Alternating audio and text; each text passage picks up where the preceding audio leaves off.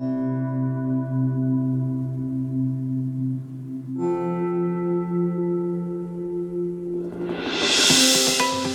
and thank you for listening to the podcast of the Vineyard Church Maryville here in Maryville, Tennessee. If you haven't already, you can visit our website to find out more information about our church or to find our full audio archive with all of our messages. So you can find all of that at www.vineyardchurch.us, or you can also subscribe on Apple and Google Podcasts. Now, let's hear this week's message. All right, let's jump in. We're in this series called A Gentle Answer. This is part 4 of 4, and our key text for this has been Proverbs 15, verse 1. It's on the screen for you now. A gentle answer turns away wrath, but a harsh word stirs up anger. And what we've said each week is that I think we've never been in greater need of this kind of wisdom in our society than we are in need for it now, and yet our capacity to actually live out this kind of wisdom perhaps is on the decline. So far, for this series, I have basically been like a helicopter parent. You know what helicopter parents are? They just hover over you, constantly telling you what to do, what not to do. Don't go there, go here, say this, don't say that. Oh, no, careful there, that's dangerous. Oh, yes, go over here, this is where you should be. And this is what I've been doing. Say, be gentle and careful on the internet and careful about how much news you watch. And let's be mindful and reasonable and gentle and thoughtful. And so I have been a helicopter parent for these last 3 weeks in this series. I want you to know that today I'm kind of shifting gears from over-involved helicopter parent to exhausted and over-it parent who just wants their grown kids to get out of the basement. Just go.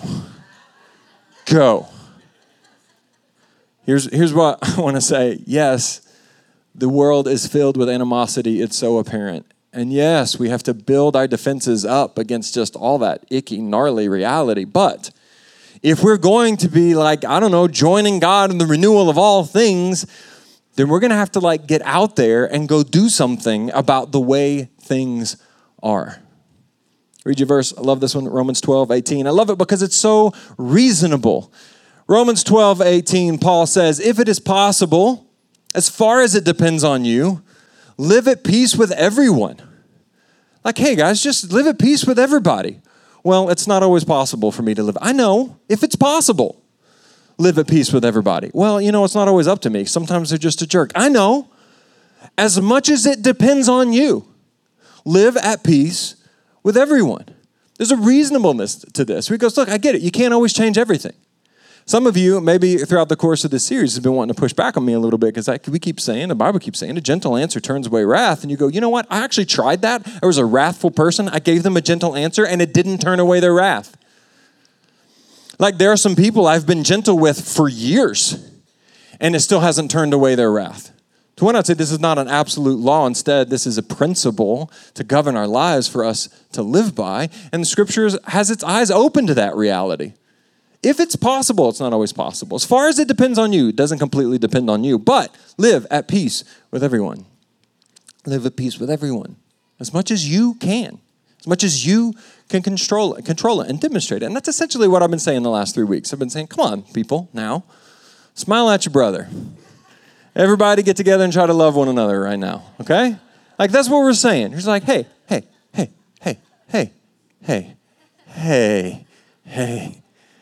All we're saying is give peace a chance, okay? Hey. That's what we've been going. Today, a shift. Verse 18, I love the reasonableness. You can't control it. It doesn't all depend on you, but you want to live at peace with everyone. Just a couple verses after that, in verse 21, he says this, do not be overcome by evil, but, on the other hand, overcome evil with good. Do not be overcome with evil. Play some defense. Guard yourself. Protect yourself. Don't open your life to the sewer that is, online, unrestricted online reality or the news or whatever. Yes, protect yourself. Play defense. But then he also adds, but not just there. Go overcome evil with good because you've got that. Play some offense. With the kids, I get kids and they're amazing and they're They're like the best kids, but they're still little snots. And ever since they were little and had the capacity to talk, they had the capacity, even before they could talk, to argue with one another. And we'd always jump in. I don't like that, man. I don't stand for it. They'll tell you, man, I jump in. And ever since before they could even say the words, we've been teaching them this concept. Whenever there's conflict, you got to step in. He's like, somebody, one of the two of you has to choose to be either a peacemaker or a problem solver. You want this to go away? One of you has to be a peacemaker or a problem solver, and it goes away. We're going to stand here and read the love chapter, which we actually do, until one of you chooses to be a peacemaker or a problem solver. And they're actually pretty good at it. I mean, I've been at them for like a decade on it, and they've gotten pretty good at it. And sometimes they don't do it, and then I jump in sarcastically and call them peace takers and problem causers.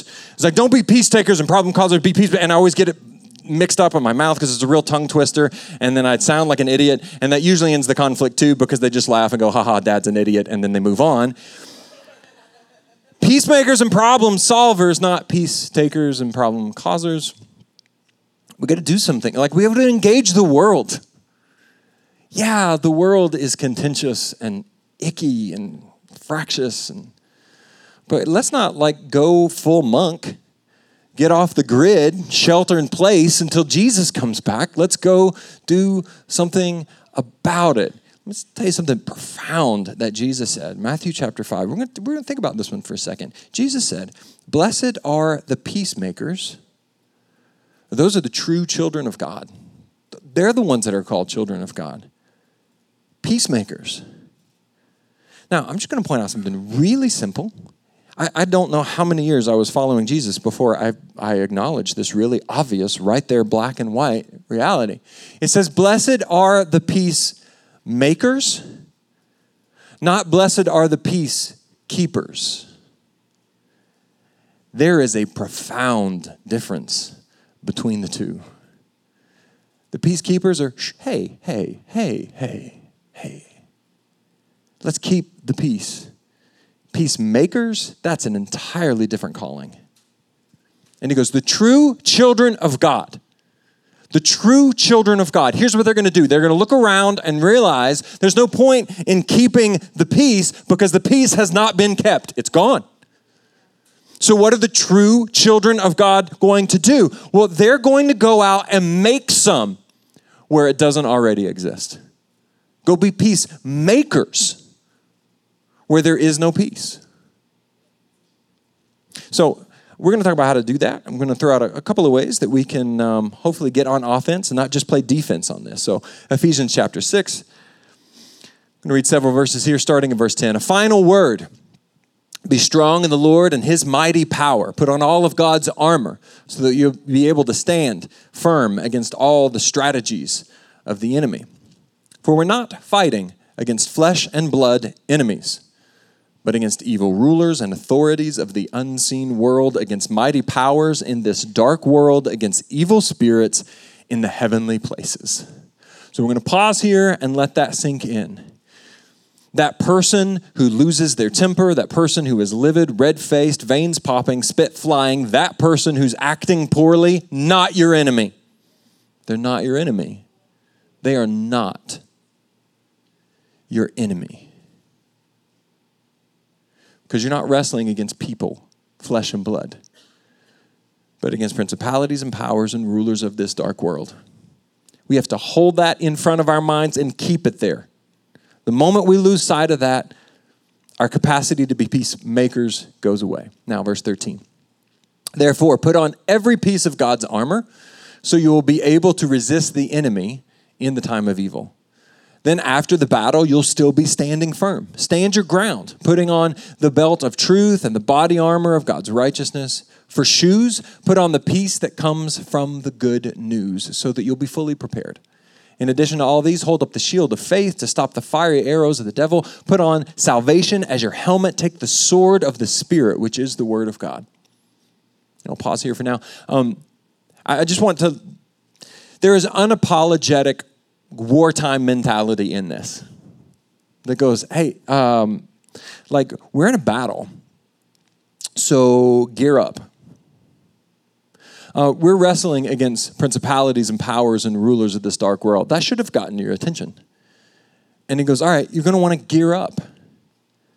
And he talks about specific ways. There's a whole sermon series to be done here that we're not doing today, of course. But I just want to highlight one of the things here. He says, for shoes, put on the peace that comes from the good news. The gospel of peace, as you might have heard it if you're a Sunday school rat. The gospel of peace, that's the shoes that you're going to wear. This reminded me of something I heard Brene Brown say. You guys know who Brene Brown is? If you still have your Friends Network Netflix password, go check out Brene Brown. She will give you all the feels. She's brilliant. She doesn't write or speak from a particularly Christian perspective, but has some tremendous and at times overtly Christian input. Anyway, she gives a proverb. I don't remember where she got it from. Some ancient culture. I don't know, but she said it. That's the best I can do to quote it. But here's the proverb. There was a young man, and he looked out on the brokenness of the world and the contention and the ickiness, and he said, man, the whole world's just prickly. Like there's no safe place to place your foot, because everywhere you go, there's a prickly reality that you have to step into. And he was bemoaning that fact, and he thought, I just wish I could cover the whole world in leather. And then wherever I stepped, wherever my foot went, it would land on something safe and something soft and something good. But that's just not the way the world is. And he's bemoaning the fact that he cannot cover the whole world in leather. And then he has this idea. I cannot cover, there's real practical, logistical issues with covering the whole world in leather. But if I make some moccasins and wrap my own feet in leather, then everywhere my feet go can be soft and firm. I can do something about the prickly nature of the world by choosing not to enter into that myself, but to wrap my feet, the way that I move in, what guides and directs my steps is going to be, as Paul is saying here, the gospel of peace. I'm going to wrap my feet in the gospel of peace, and where I step, there can be peace, and where I go, there can be calm. So, two things here quickly from this text. One, just to remind you, remember who you're fighting against. You got to keep it in front of you at all times. We wrestle not against flesh and blood, but against spiritual forces and dark places. And number two, choose. This is hard. Choose a disposition that says, I have the gospel of peace. That means I have the peace of God. That means I have peace with God. That means I have peace within my soul. I know who I am because of Christ. I know where I'm going to be for all of eternity because of the mercy of God that's been given to me. I'm a child of God. I am who He says I am. We sang real loud about it a few minutes ago. I have the security in who I am as a child of God that is completely unlike anyone who doesn't know Jesus can ever even fathom. And do you know what that means? And let this settle in. You're not fragile. You can be resilient. If your feet are wrapped in the gospel of peace, you can turn the cheek. You can absorb some heat and some unkind words and not lose your ever-loving mind like most people do. My feet are wrapped in the gospel of peace. I can walk out into a prickly world and I'm going to be okay because I'm not so fragile. You're not so fragile if you know, if you know who you are in Christ. I read a really good book called The Coddling of the American Mind. Isn't that an evocative title? The Coddling of the American Mind.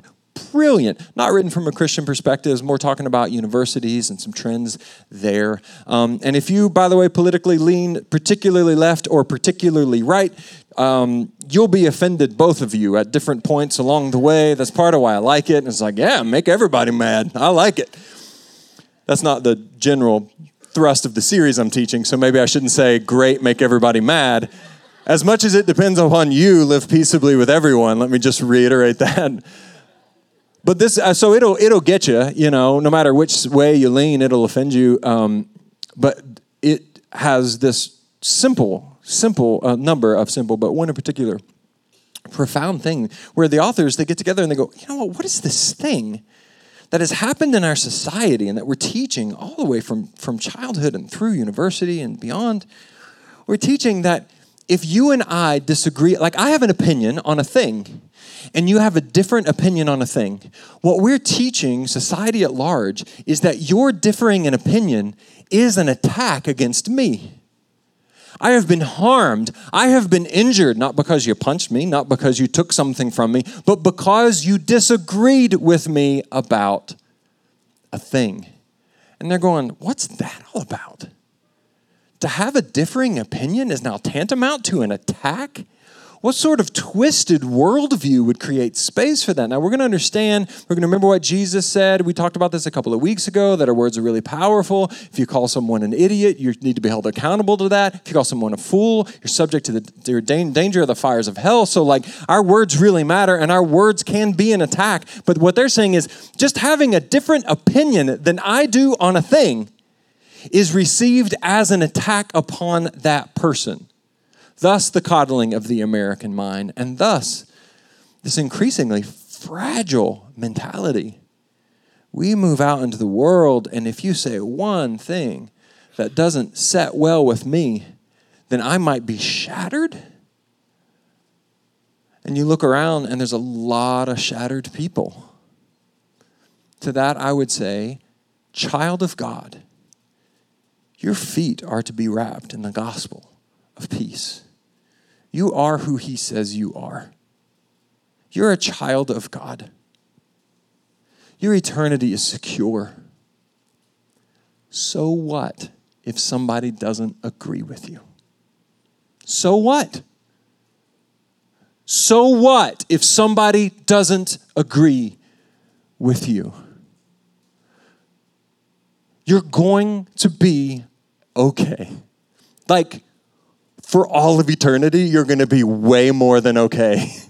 You're going to be so okay. So what if they disagree? So what if they move beyond that and they say something horrible about you?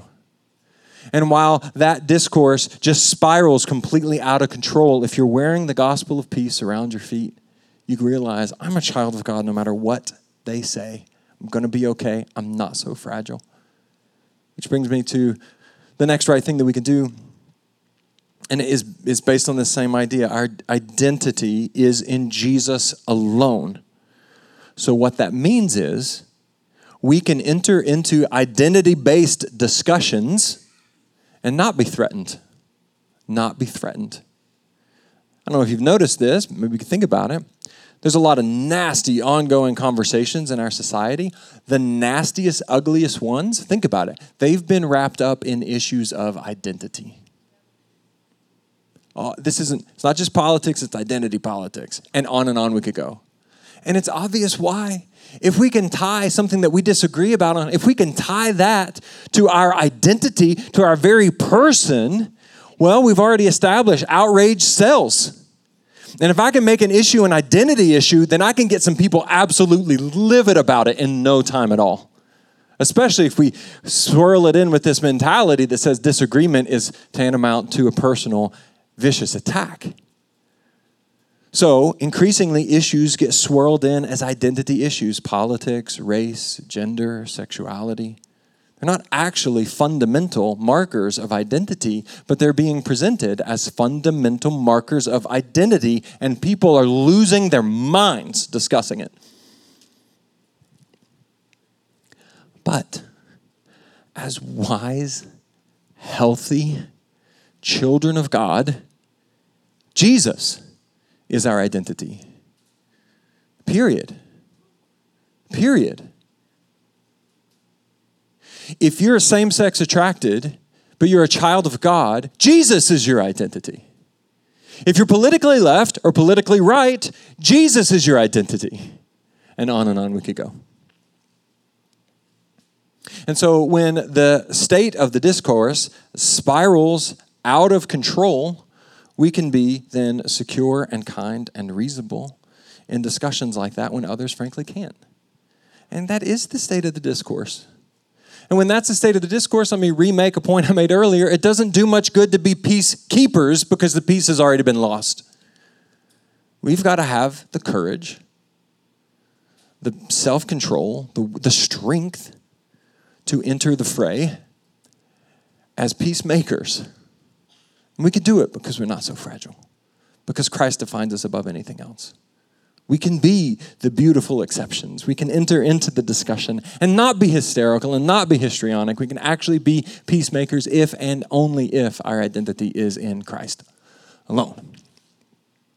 All right, another idea. It's a simple idea. We're going to read a number of verses to get there, though. So first, Galatians 6, 7-9.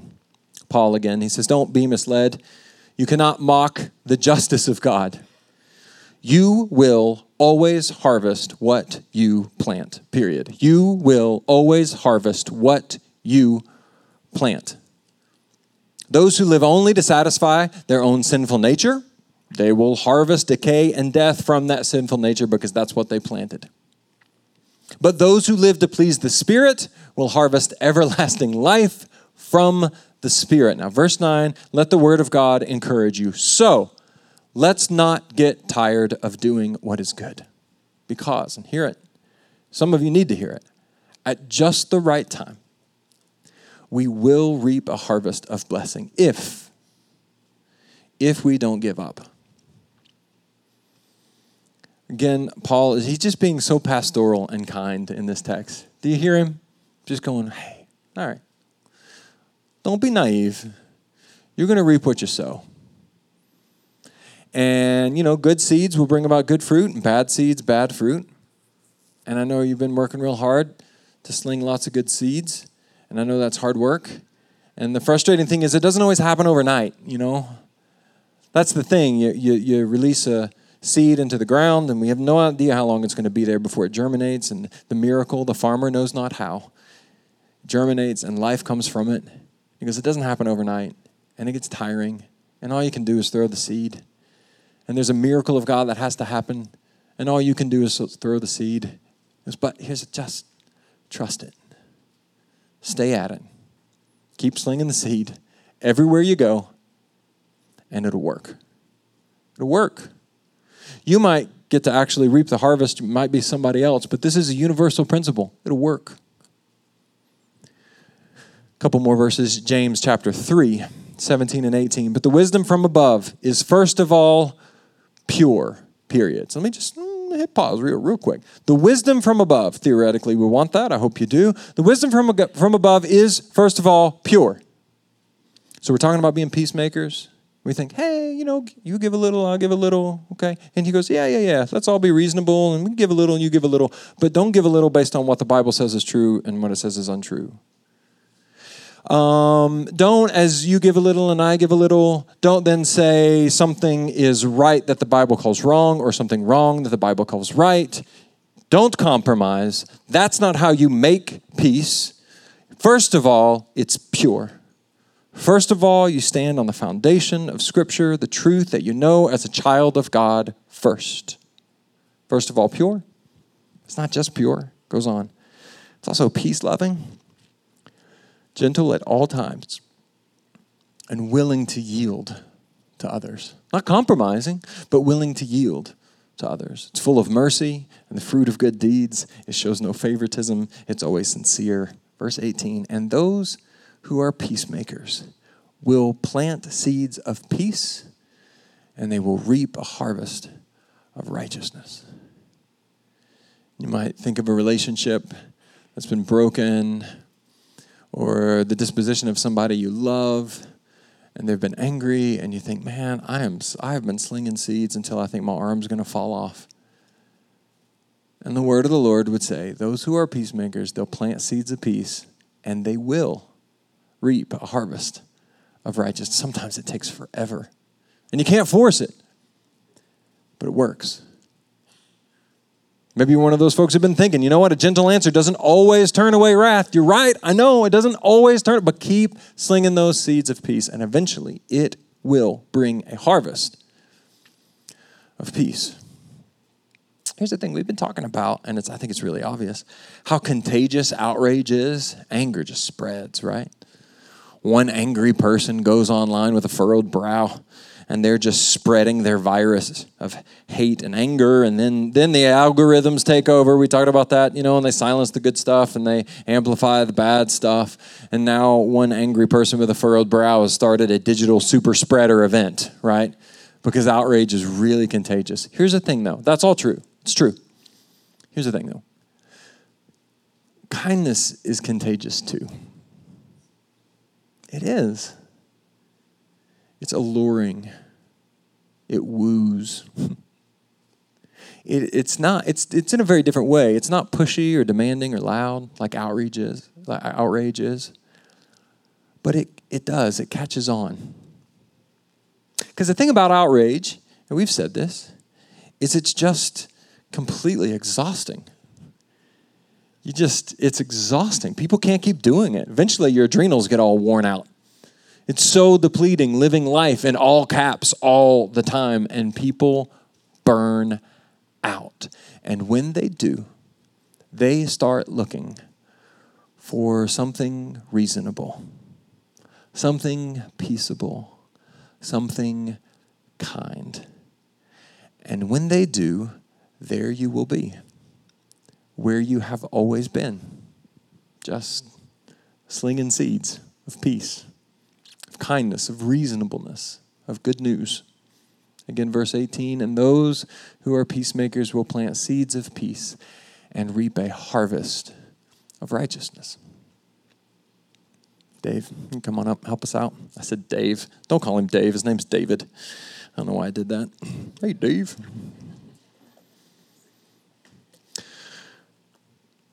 We've talked about this. Lots of people get infatuated with their rage, They use it. It does something for them. They come to love their own anger. Guys, it's not sustainable. It's not. It breaks down. And the way of Jesus, over time, on display through you, will make for fertile soil, and it will take root, even in the most frustratingly. As we've said along the way, you might remember this. I won't repreach the sermon. I'm telling that to myself. I'm giving myself a pep talk. Don't repreach another sermon. But kindness is torque. Torque is when you need to loosen a jar. You need lots of torque. It's what gets something that won't move to move. And kindness is torque. The unmovable, the stubborn, the determined, the entrenched. Kindness is torque. Guys, we're not just going to hide away and wait this thing out. We're going to do something about it. We're kind of here to change the world, folks. So we're going to sow seeds of peace everywhere we go. It's going to be beautiful. And eventually it's going to bear some fruit. Don't come away from this series thinking that you're supposed to escape the mess and get out of it. No. Put on the gospel of peace and get into it. Step into the fray, secure, confident in Christ, slow to anger, reasonable, ready to listen, patient, kind. Avoidance is not a spiritual gift. It's not a fruit of the Spirit. And to state the obvious one more time, look around. The peace has not been kept. And so true children of God have to go make it where it doesn't exist. We create it. We make peace. One more thing I'll say here before we wrap up. And this is sort of a recurring illustration around here. It's because it gets in my head and I can't let go of it and keep finding sermons it belongs in. So here we go. You've probably heard it before. But for every person, when they walk into any situation, be it a classroom or a boardroom or an online forum or a dinner with friends, you walk into that environment with a little box that you carry. A little metaphorical box you take with you everywhere you go. And inside that box are your hopes and your fears, your dreams and your nightmares. And when you step into that environment, wherever it is, you're around other people, digitally or in person, either way, you think, chances are, almost obsessively about what's in your box. What do I want from this encounter? What do I hope will happen from this meal that we share or this dialogue that we engage in? What am I afraid will happen? What's my nightmare about how this could go?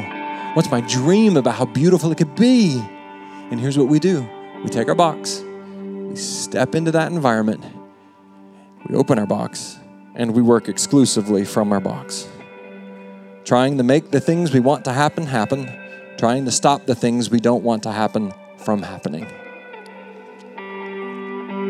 Now, there's this beautiful thing that children of God alone have the capacity to do. They can, by choice, takes intentionality, it's not a default setting. You can step into that space and make a choice to set your box down and not be fixated from start to finish with what you want or don't want, what you hope for or what you fear.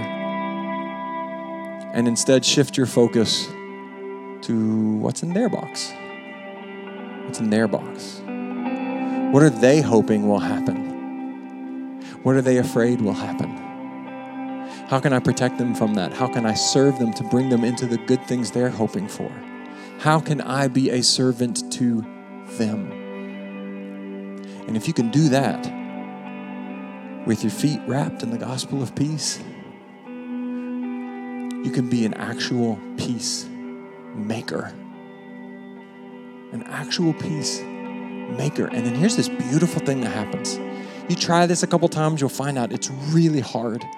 Because every 2 seconds you want to pick up your own box, but what about me? And pick up your own box, and what about me? And pick up your own box, and what about me? But if you can just out of sheer effort and discipline, if you can just leave the box down and work out of other people's boxes, then here's what you find out.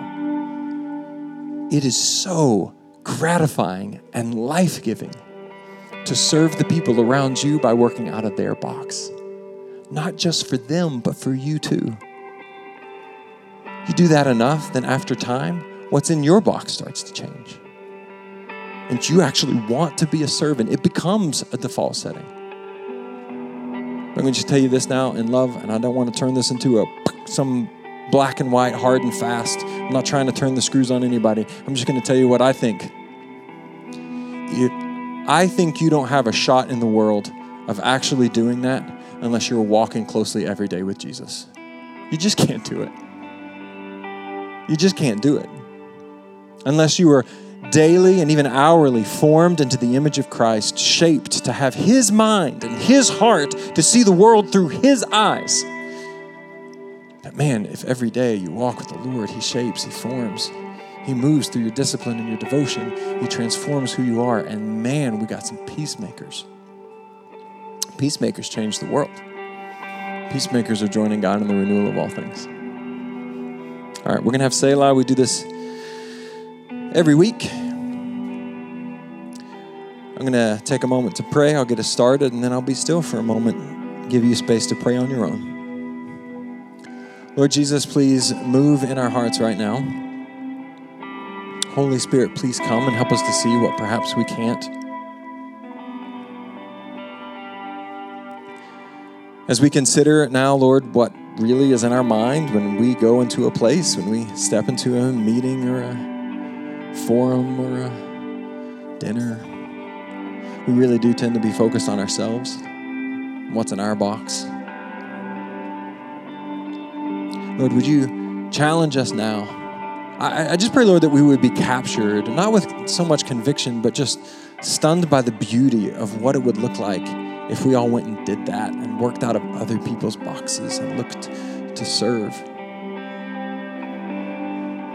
And it's just transforming. It's powerful. We could be peacemakers, not just peacekeepers, but creators of something that wasn't there. We can make peace. Challenge us, Lord.